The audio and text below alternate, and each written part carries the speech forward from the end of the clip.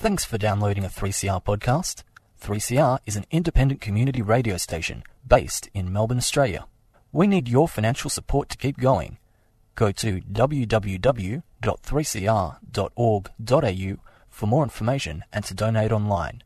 Now stay tuned for your 3CR podcast. Panoply, panorama, panpipe, pansy, aha, pansexual, knowing no boundaries of sex or gender. Sound interesting? Then join Sally on Sundays at noon for Out of the Pan. All those gender questions making you think too hard?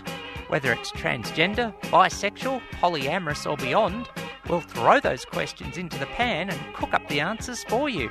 So go on, push that gender envelope, only on 3CR 855am digital and 3cr.org.au. Let's cook, cook, cook, cook, cook. Let's cook. Let's eat. Let's eat.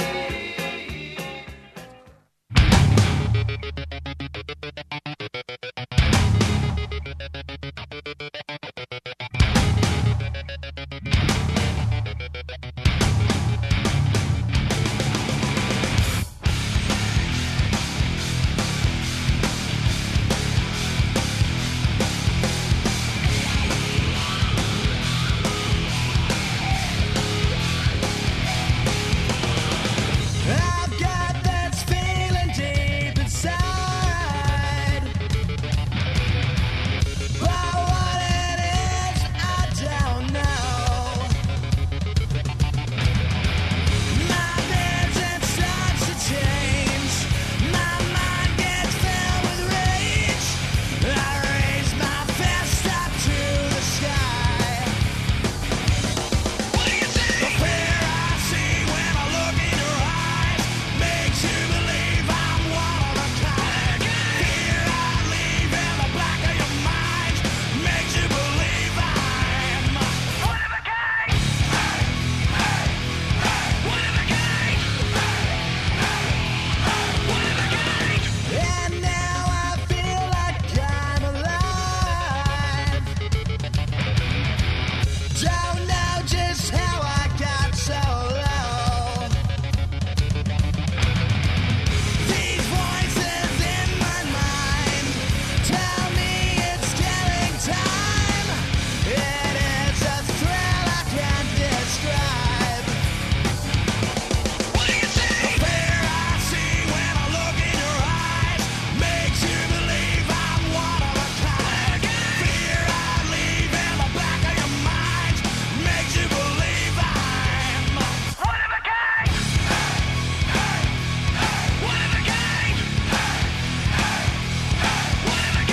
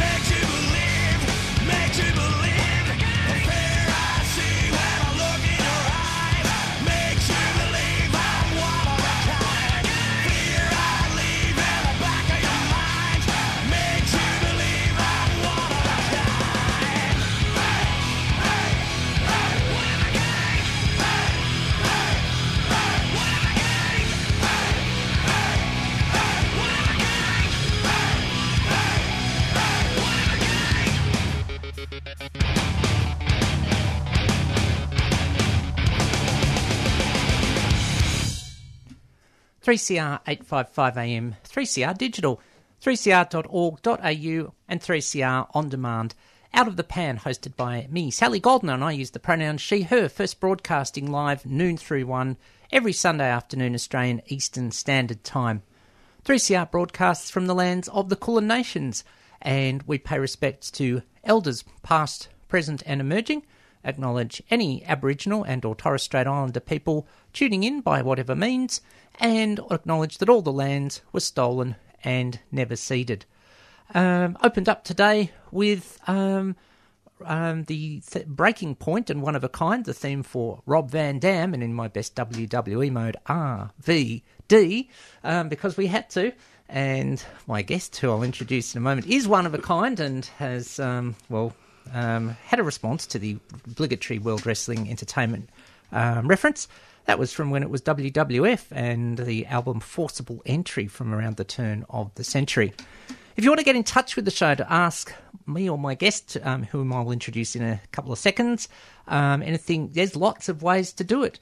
You can email outofthepan855@gmail.com. You can SMS 61456751215. You can tweet at Sal Gold Said So, and that's the bottom line. And you can look for posts on Facebook on my page, Sally Goldner, and on Out of the Pan, 3CR 855 AM Melbourne. And remember, any opinions on the program that I express are my own and not those of any organisation with which I am associated, past, present, but I can't talk about the future. And don't think there'd be anything triggering on the show today, but if there is, switchboard on 1800 184 527 is there, and if other numbers we'll mention as needed.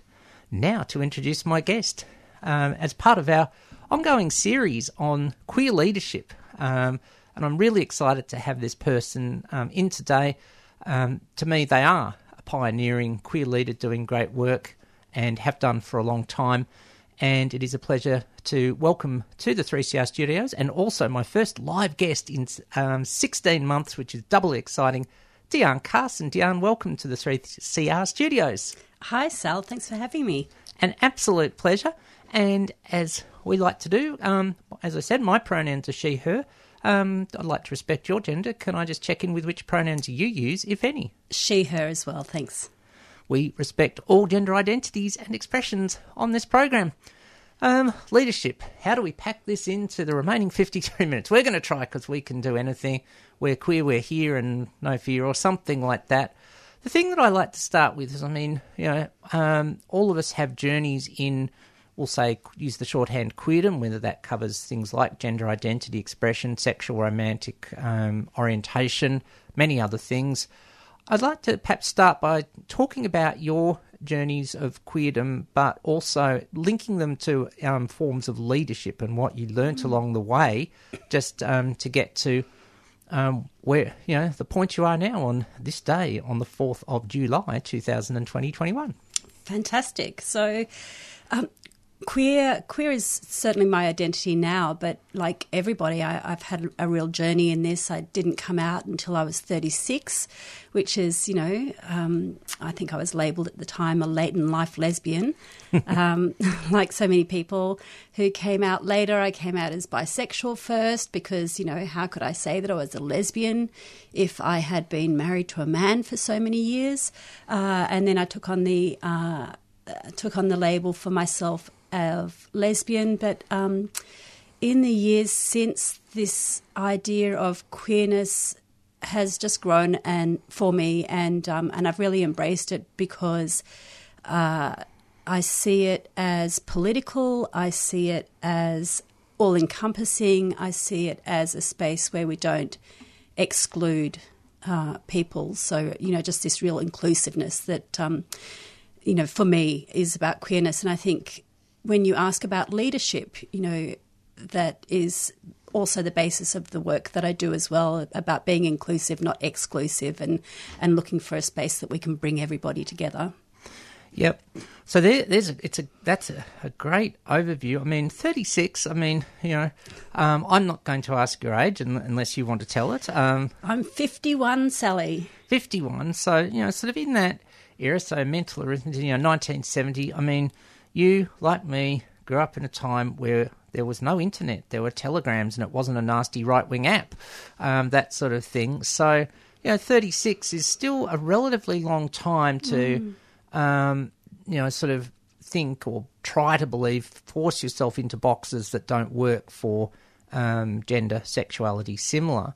Sort of that were there challenges in that, I suppose, and if so, what were they? Well, I think absolutely there were, and like so many people, when I look back on my life, there were plenty of points where I could have had a realisation, but growing up, I grew up in a world that was just so heteronormative, and the narratives that surrounded me didn't really allow me to imagine a different future. And I think in the work, and I'm sure that we're going to talk about this, but the work that I do now is to, so very much allow children and young people to have representations of themselves so that they can imagine their futures.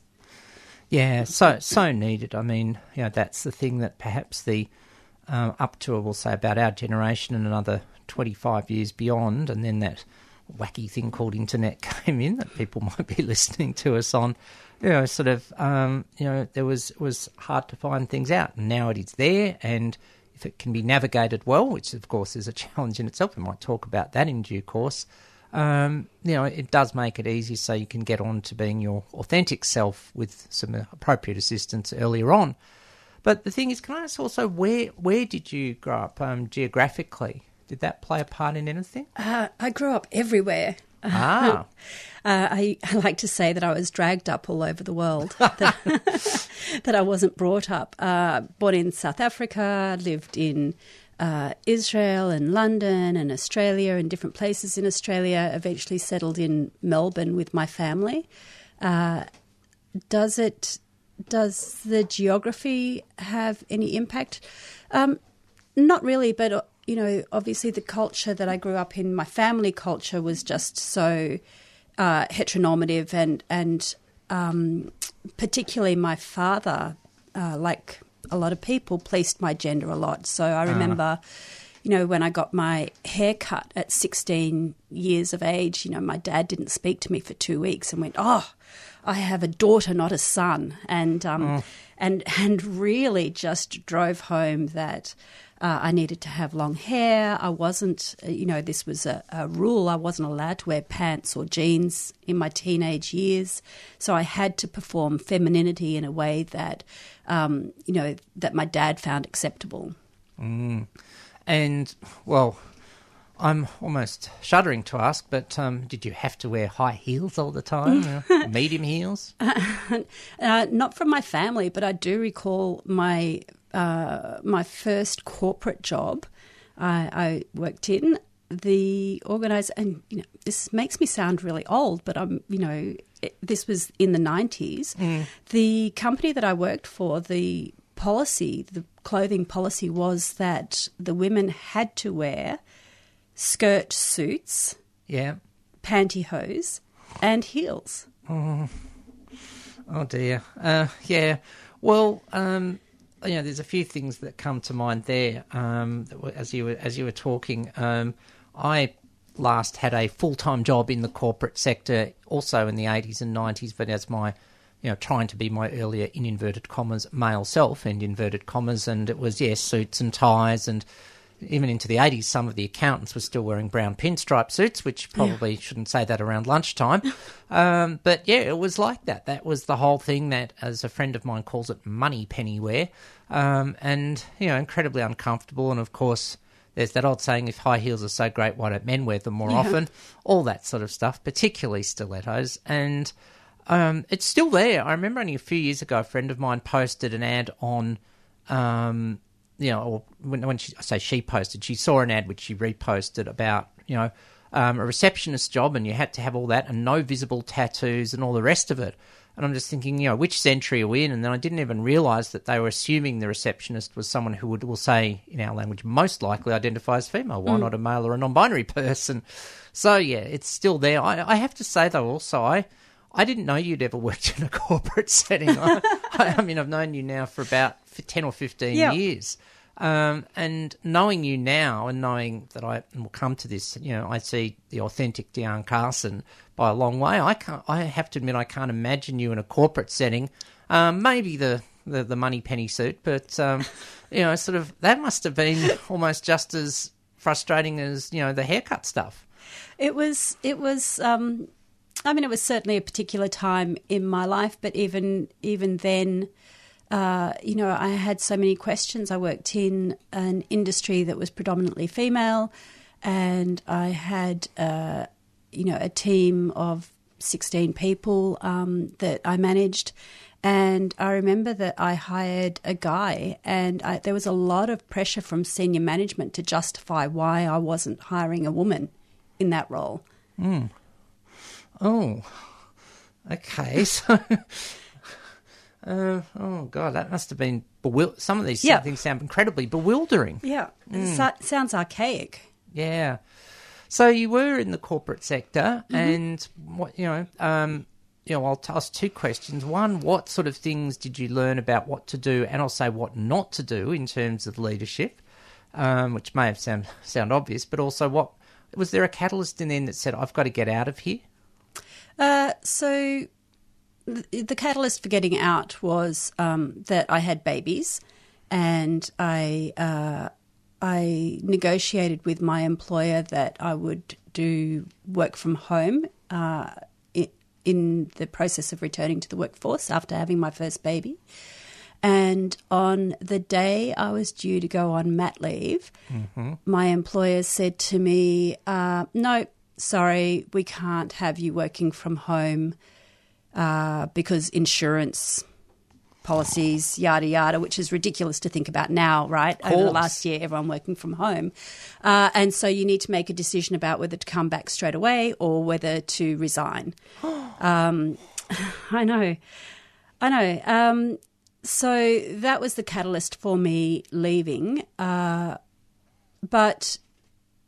obviously moving into different roles now and post sort of raising small children, it absolutely has given me spaces for reflection on what leadership can and can't be, and the bullying that occurs in the corporate sector, the way people are pushed out of roles or not given opportunities or have the information withheld from them that will allow them to grow, is something that I never, ever wanted to replicate. Not given information, yeah, familiar theme.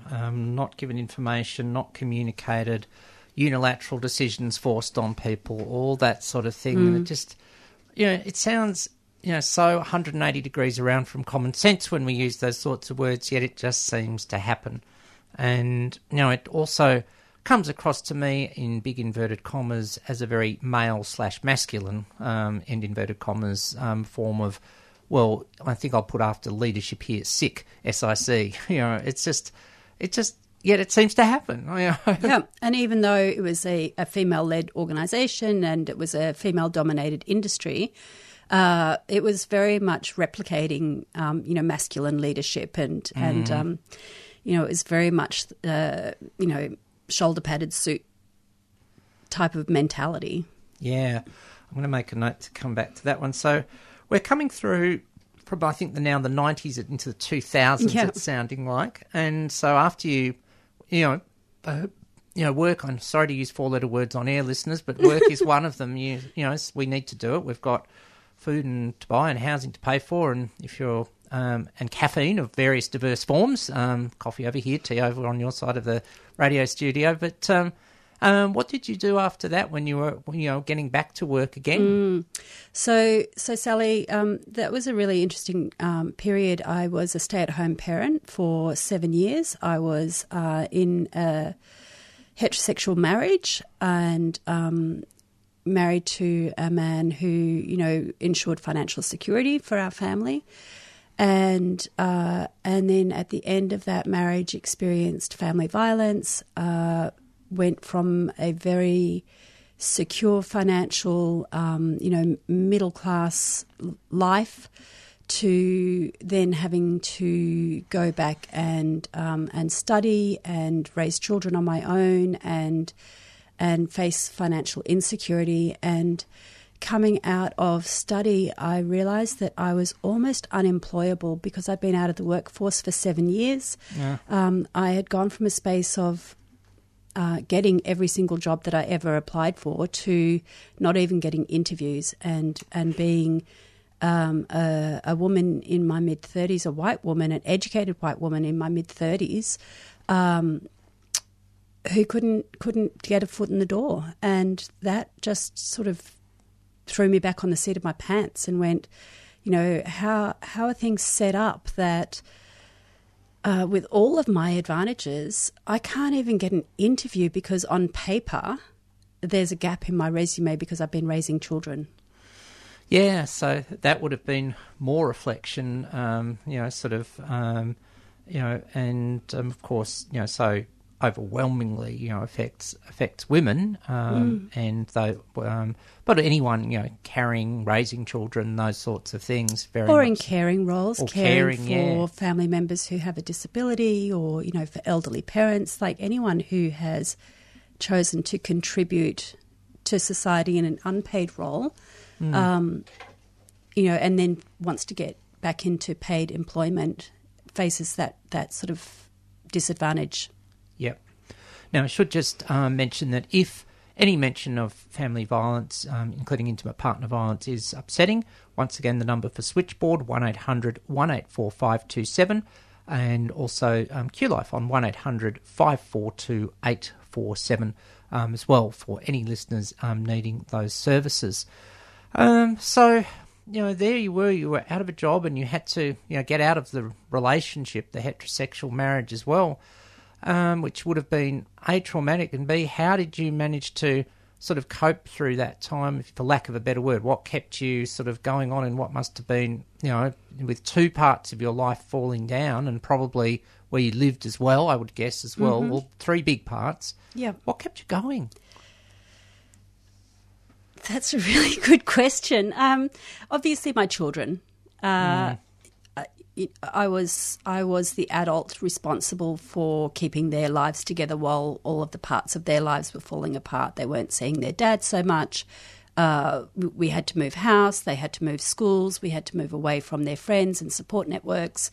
So obviously, you know, that was a major part. But also, a friend of mine separated from her husband at the same time, and we were both really we both had dreams, you know, because everybody has a dream. We both had dreams.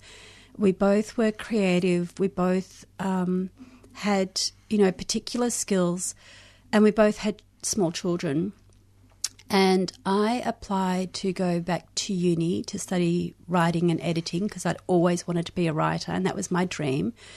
And she got a job that would allow her to work during school hours, and you know, and it was a nice, secure job. And I think in that space, I just went, I've got a choice here. I can either choose security and but perhaps something that is just not fulfilling, or I can chase my dream. And if I chase my dream, because I have to provide security for my family, I just actually have to make it work. And that's what I did. I think here we are at about 23 minutes past 12. I've got my first headline quote for the day with that one. That's, I mean, wow, I'm just having a huge light bulb, fuzzy, tingly moment hearing that. And that's a bold, you know, it's a decision you needed to make from your heart, but it also must have involved some courage and some determination and some resilience, and speaks volumes about, well, that's leadership. You look deep inside yourself, and we have to lead ourselves. Totally. And that would have been, you know, a really important thing to do. And I think the other thing that, of course, comes out of it, connection with your friend and the family, and I'm no doubt you're able to perhaps share some, you know, childcare arrangements or something of some sort, or no, not? Not so much, no. Not so much, okay. But there was at least connection and support in that way, you know, peer support, if we can put it that way, which was something. So now we're getting in from the end of the 2000s to the 2010s, which is, you know, and I feel like I'm in an episode of This Is Your Life. Who's going to pop out, Sally? Well, some things will pop out because, well, I was going to say it actually. That's at about the point when you were studying when we met. Yes, that's right. And, you know, here is a voice from your past. Well, I'm right here in the present. And I should have mentioned at the start, I have, will come to where you work soon, and I have recently done some paid work for you, just so there's no conflict of interest. And so there you were doing creative writing. Yes. And so I'm going to tie that back to your ongoing journey, but also your journey in queerdom. Yes. What was happening now at this time? Because by about this time, if I'm doing the mental arithmetic, you will have begun to get a stronger realisation of your sense of self in those areas. Yeah, I came out the second my marriage ended. Absolutely. Okay. And I was fortunate enough to go to uni 3 months after the separation, and my whole world opened up. So I was out. I was dipping into the queer scene, meeting people in queer spaces, and then I was at uni with these people who were just so inspiring. They were creative, they were smart, they were really diverse experiences and backgrounds, and the space for thinking and growing in that was just extraordinary. And it felt like I was coming home. It felt like, I tried to explain it to my mum at that particular stage, and I said, I feel like until now I've had access to movies, and that's exciting and that's beautiful, but now I've got access to Technicolor movies, not just black and white movies. Oh, second quote. Queer Technicolor, we love it. And, at the start of the show today, you said, you'd originally thought that you were a lesbian, and now you use the term queer. How then, over the last, say, 10 or 11 years or so, has that evolved to where you get to a point where lesbian, we sometimes have to pick a label first and it doesn't quite work, whichever one it was, bi, then lesbian. What's evolved since that, you sort of think, no, I just don't fit that sort of particular label. And, of course, everyone's label at any time is valid, but sometimes we find a better one. What happened there? A number of different things. The first thing is that while I have not dated a cis man since the end of my marriage, I have dated trans guys, non-binary people. So, the label of lesbian doesn't, quite fit with the, the identities of the people I've dated. But to me,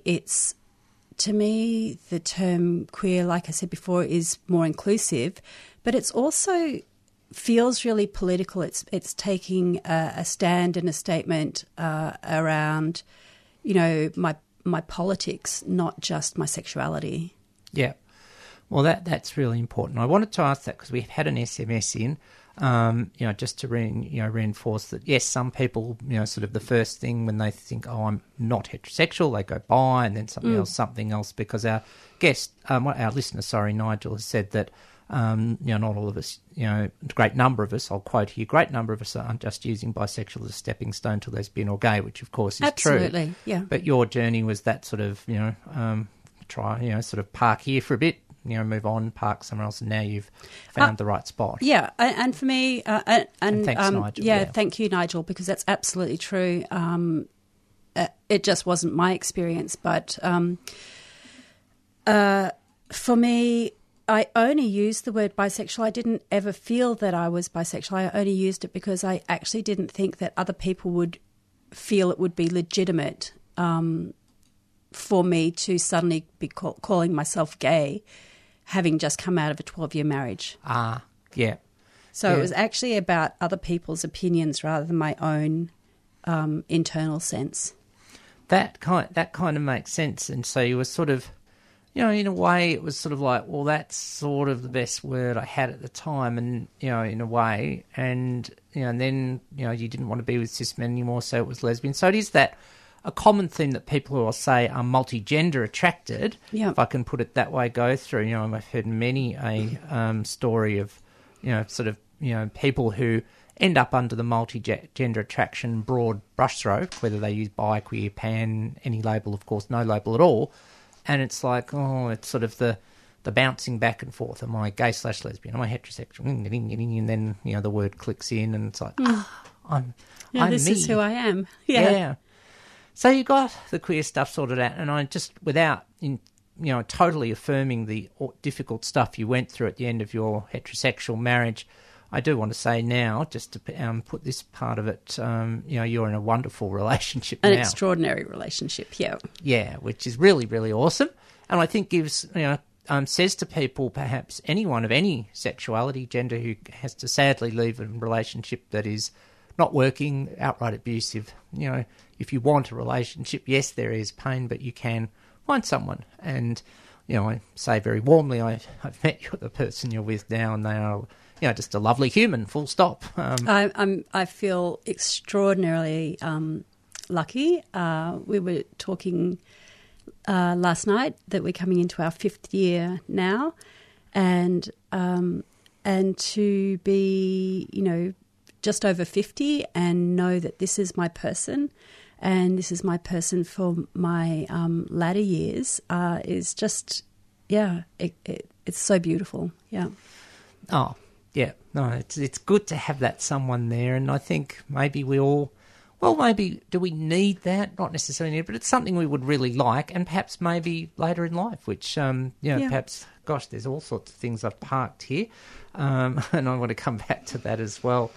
But leadership, you take on a particular form of leadership. So you did the creative writing course and you were working, but how did you end up where you are now with your work, and what do you do now? Because we want to really get to that, because that is vital work that sort of begins to put in some of the things you've talked about, how people aren't given info, queers coming out late, and how you see that. You've touched on this a bit already, but how that, of course, fits into leadership. Okay. So first, what do? I head up an organisation called Body Safety Australia, and we run education programs in early childhood education, primary schools, secondary schools. We work with parents, carers, teachers, educators, children, young people, and the programs are around sexuality education, respect for relationships, the prevention of sexual and gendered violence, positive body image, so it's a whole range of identity and well-being programs for young people and the people who care for them. I forgot the question, Sal. So, how does it fit into your leadership, and how did you get to that? How did I get there? Yeah. So I, after I finished my writing course, a friend and I started up like a micro-publishing firm that published queer stories. We did that about 2010, and that was fabulous, and that sort of opened up a space of publishing emerging writers and artists in Queer Australia, which there wasn't anything else like that at the time. There had been previously, but in that space there wasn't. And then I answered an ad for an organisation to teach sex ed. Aha. And it was just this, small role to start with, where mostly I was going into schools and teaching puberty education, so talking about how to use pads and tampons and deodorant and unpacking, the emotional journey of puberty, and I loved it. I absolutely fell in love with that role. So that's where my journey into this current space started. Okay, so it seems like you'd found a bit of a calling's a word that gets used a lot, but it sounds like it's reasonable. Yeah, absolutely. Yeah, so you were doing that as an employee of an organisation. Yeah. And, how did then that morph into doing an organisation of which you're now the CEO, and therefore in an organisational chart sense, but obviously in other ways in a leadership position, Body Safety Australia? So I did that for a number of years and absolutely loved it, but I wanted to push the envelope further. Sex ed needs to be queerer. Sex ed needs to be more inclusive of people of colour. Sex ed needs to be more inclusive of people of faith, people with disabilities, First Nations people, and I just, I was really restless. I really felt like the sex ed that we're teaching was good and opened up a space for shame-free sex ed, but it really still came from that white, heteronormative, middle-class area, and I just knew that we could do better. And so after a number of years, another person, Whitney Yip, and I decided that we would go out on our own and just take that leap of faith. At the same time, I had been contacted by an organisation called Fairness in Religions in Schools, an organisation that was really lobbying hard to have religious education taken out of core class time in public schools. And they had come across these texts that were being used in New South Wales secondary schools. I don't know if you remember this, Sally. Rings a bell. Yeah, that were hugely damaging. They linked students to conversion therapy. They they were really shaming of female bodies and female sexuality. They really perpetuated, the systems under which family violence could exist. Really, really damaging. So Ferris asked me to review these books, and I did, and it hit all of the headlines. And I realised at that point that if I was going to be courageous and speak out about the damage that was being done when we talk about young people and their agency around their sex and sexuality, I needed to make sure that my views were supported by my employer, and if I had any concerns about that, I needed to actually be my own employer. Mm-hmm. Right. Okay. So, that's. Wow, there's a lot to unpack in your last statements there. So, you were, and I do remember that, and yes, I certainly remember that the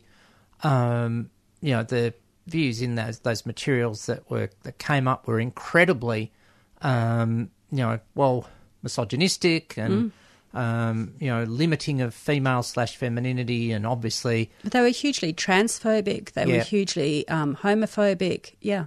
They were awful. And I'm sure they would have been bi-erasing as well. Totally. Sort of that, can't have people attracted to more than one gender, goodness me. So, it would have been, they were pretty abysmal, and, yet there's a part of your heart, part of you listening to your inner voice going, I have to really speak out and do this my way. Totally. Yeah. And you've had to do that since, because a couple of years ago, possibly a difficult topic, you faced some malarkey on for comments made on television because you were a cis woman, a woman with pink hair, who said we shouldn't, we should be asking babies' consent, and of course, all the toxic masculinity control freaks out there, had a pinstripe hissy fit, or something like that, saying, but we can't control women and children exactly 100%.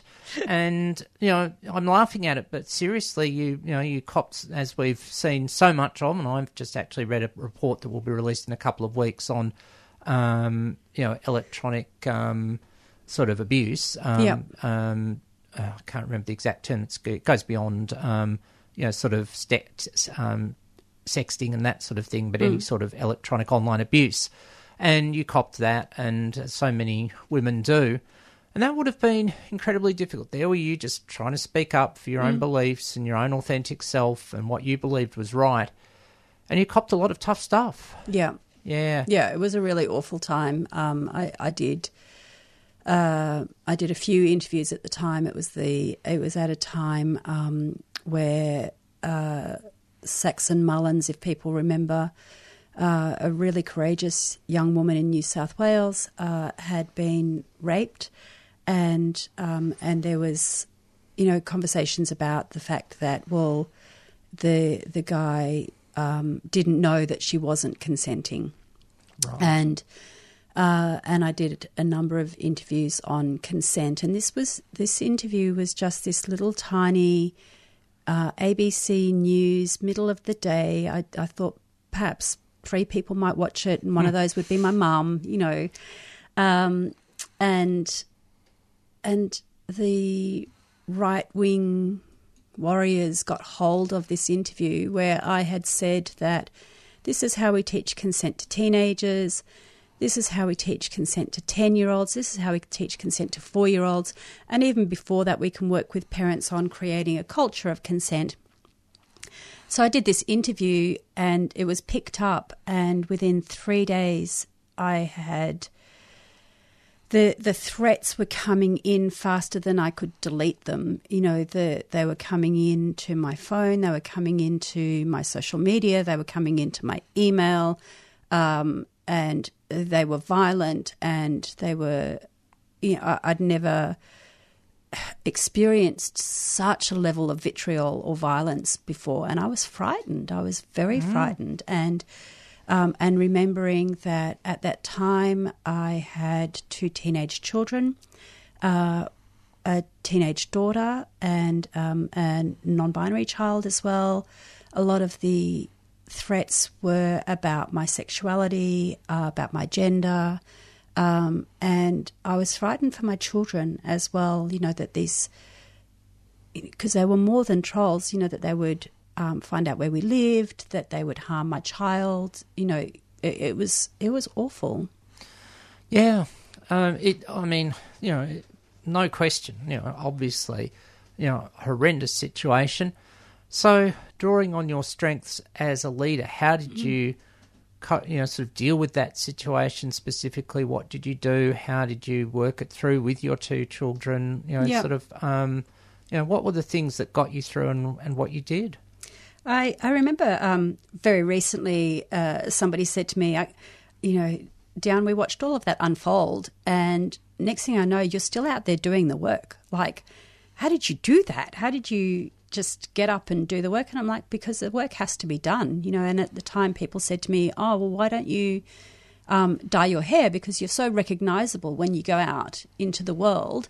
You know, why don't you dye your hair and be invisible for a while? And I'm like, why do I... Like, as tempting as that is, and as appealing as that is, I get to choose my visibility as a white cis woman, and lots of people don't get to choose their visibility. And so, you know, I didn't feel that it fit with my values to step away at that point, and you know, basically take advantage of the fact that I get to choose. So there was just no other option for me. You just keep going. Got to plough on. Yep. Well, not plough on, accelerate on. And just checking the messages, and I think there must be some telepathy going on with one of our awesome listeners here, Mel, who 4 minutes ago actually asked, hi Sally, I'd like to ask Diana how she dealt with the global interest in her diaper comment and babies. How did it affect her work, and what specifically did she learn as a result from the backlash from some prominent media outlets enjoying the show? So I honestly didn't see that until after you'd answered, but that's the sort of 3CR vibe that we do. So thanks for your question, Mel, but I think we've got it. And you know, I'm always a bit careful about the sometimes twee saying of that which does not kill you can, oh please, whichever one was it Nitschke? Who said, you know, design can only make you stronger. Well, because it never feels that way at the time. No, and you know, and it's just blatantly not true. You know, because harm is harm. I think it's really interesting because I'm still getting threats now. You know, even the nappy thing's blown up again in the media recently, and in the last week I've had probably 5 really horrific, violent threats come into my social media or email. And I think the only difference now is I understand that, like, it doesn't affect me anymore, which concerns me. It concerns me that, you know, that kind of violence doesn't affect me. But I have a much better understanding now that this is not about me, that this is about them, that these people are, you know, and mostly, you know, they're men, because that's, you know, that's the way these things roll. But, you know, they're sliding into my DMs or into my email. They're not saying it publicly, and they're expecting me to be frightened by that. And often I will engage, and people say, you should just block the trolls, or don't engage, and often I will, and I receive a number of apologies from people, but recently this guy sent me some really, really violent messages, and I just screenshot it, found all of the family members that I could find on his social media and sent it to them. And he just lost his mind and went, "You leave my family out of this." I'm like, well, you need to take responsibility for your actions. Yep. Oh, absolutely. Well, look, it's an interesting one. And look, there is I don't think there's an all or nothing answer on whether you should, to block or engage. And I had this happen in my work once where I made comments on, this show's favourite topic, all gender bathrooms, and I got some guy saying, that, it's terrible. And then you read between the lines, apparently there'd been sadly some disrespectful behaviour to young girls at his daughter's school. So he cares about his daughters. And so, I said, look, I appreciate you care about your daughters, but have you thought about it this way? Maybe we need to start looking at how we can teach people to be more respectful, particularly people who misuse power in any form, including male power. And he wrote back and said, wow, in 20 minutes I've learnt more in a lifetime than I have. So sometimes you can win. Totally. I don't want to say win. I really want to specify that. You can further things by engaging. Yep. But there are some people, it's the talking to a brick wall, quadruple brick wall, and you're just going to bash your head against it and bleed. So, nah. Yeah. You have to block sometimes. And some days you have the resilience to do it, and other days, there are other priorities for your energy. Yeah.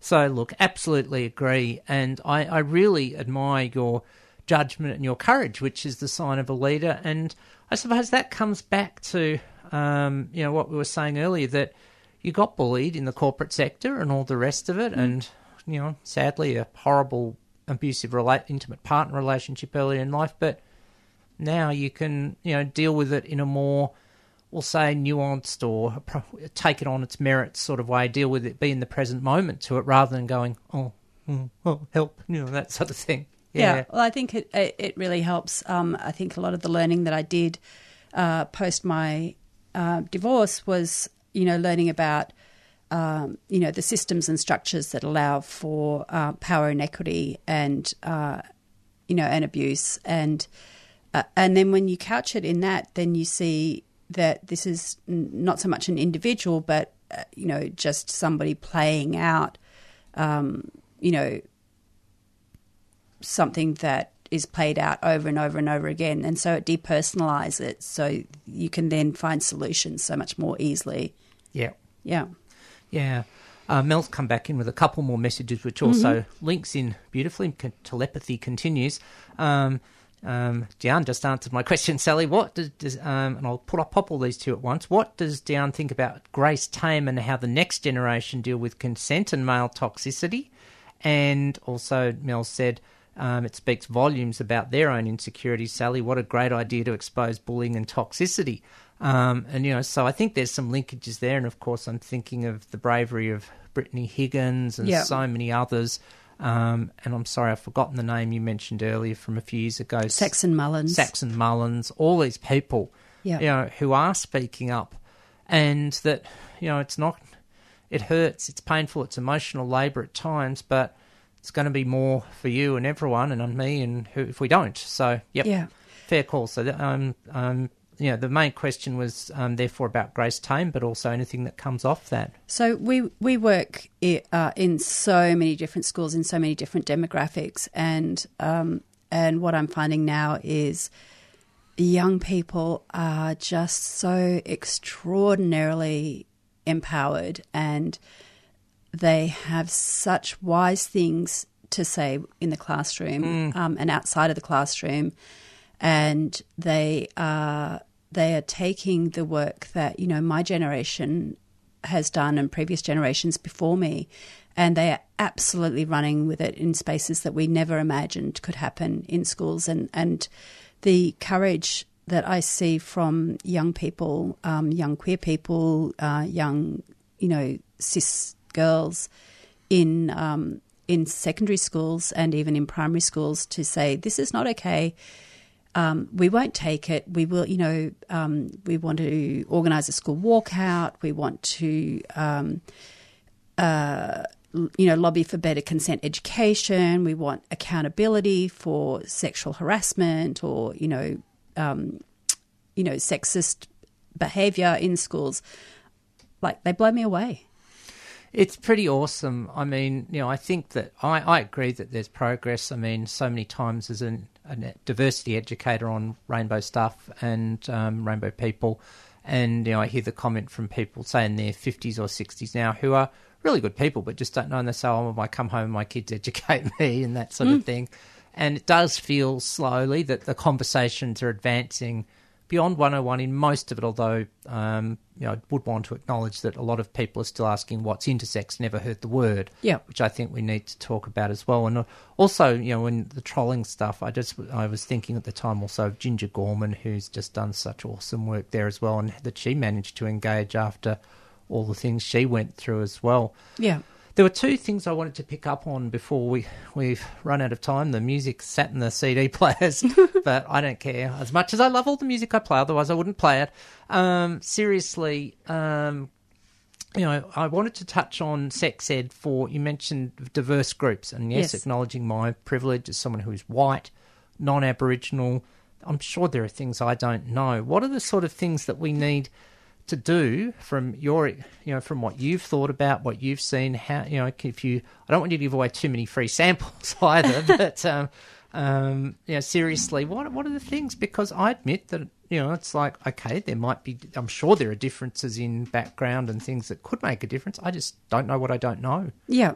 Well, I think one of the things that is really important to me is that the education that we're being delivered is being delivered by a diverse group of people, so that children and young people have a representation of themselves in the people who are teaching them, and people, and the people who are teaching them have lived experience. So, whether that's our lead educator is a young Aboriginal woman, and so when we work with Aboriginal communities, she is the person who will go into those spaces.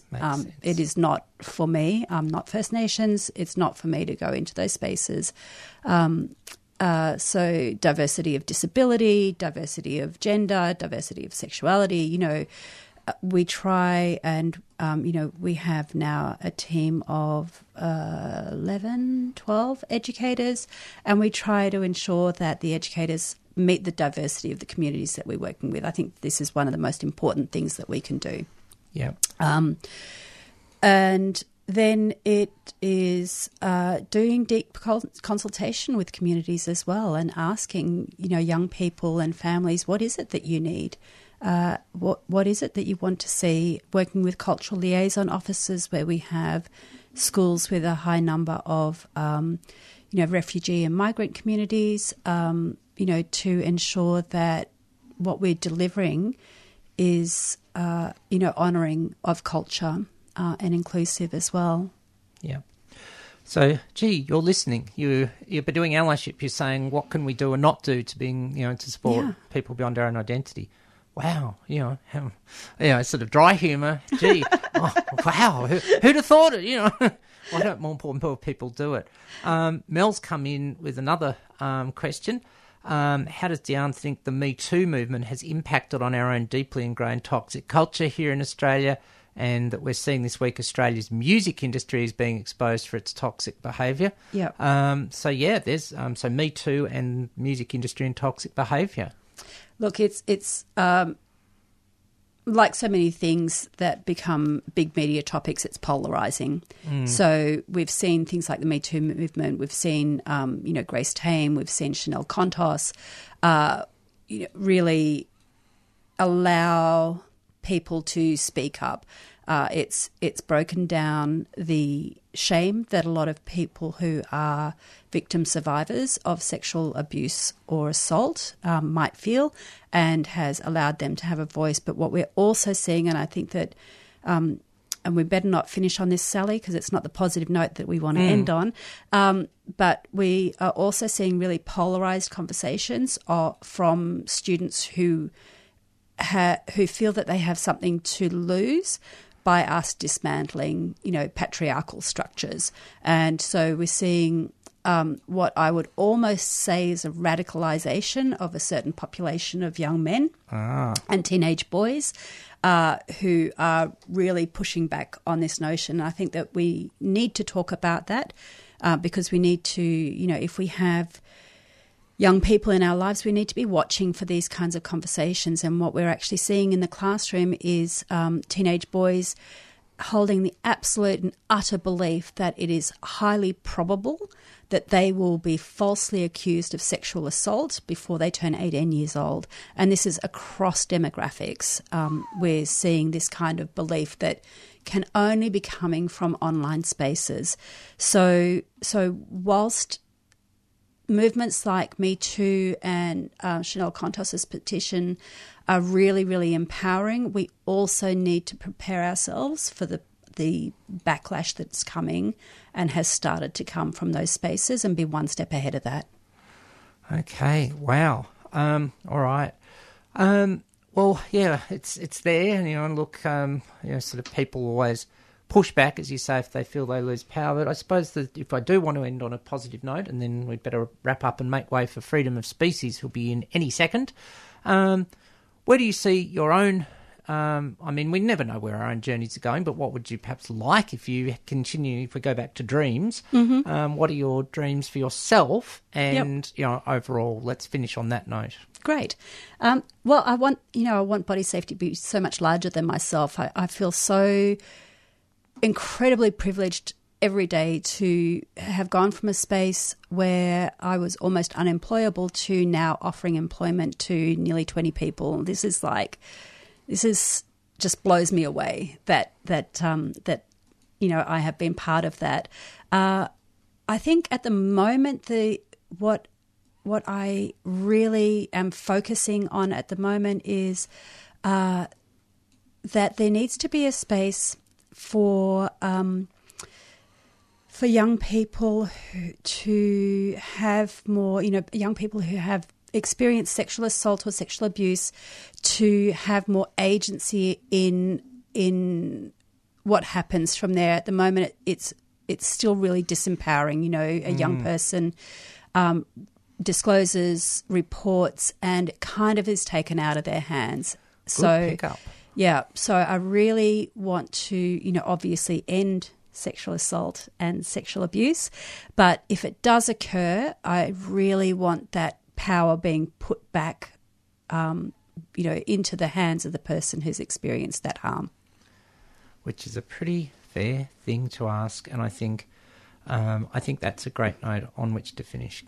Empower's an overused, but also energise people, lift people. Diane, I've been looking forward to having you on the show for ages. It's been a huge, total pleasure. And look, just keep it rolling. Keep in touch with 3CR and Out of the Pan. Thank you so much for being you and for what you do. And, humongous pleasure to have you on the show. Thank you, Sally. It's been an honour to be here with you. Cool. We've got to leave it there. Racing out of here. Better wait made for Freedom of Species the crew coming in a couple of minutes. Take it out today with a track from Amber, which is a nice way to finish, and Above the Clouds. Thanks for tuning in to Out of the Pan. I'm Sally Goldner. Catch you next week.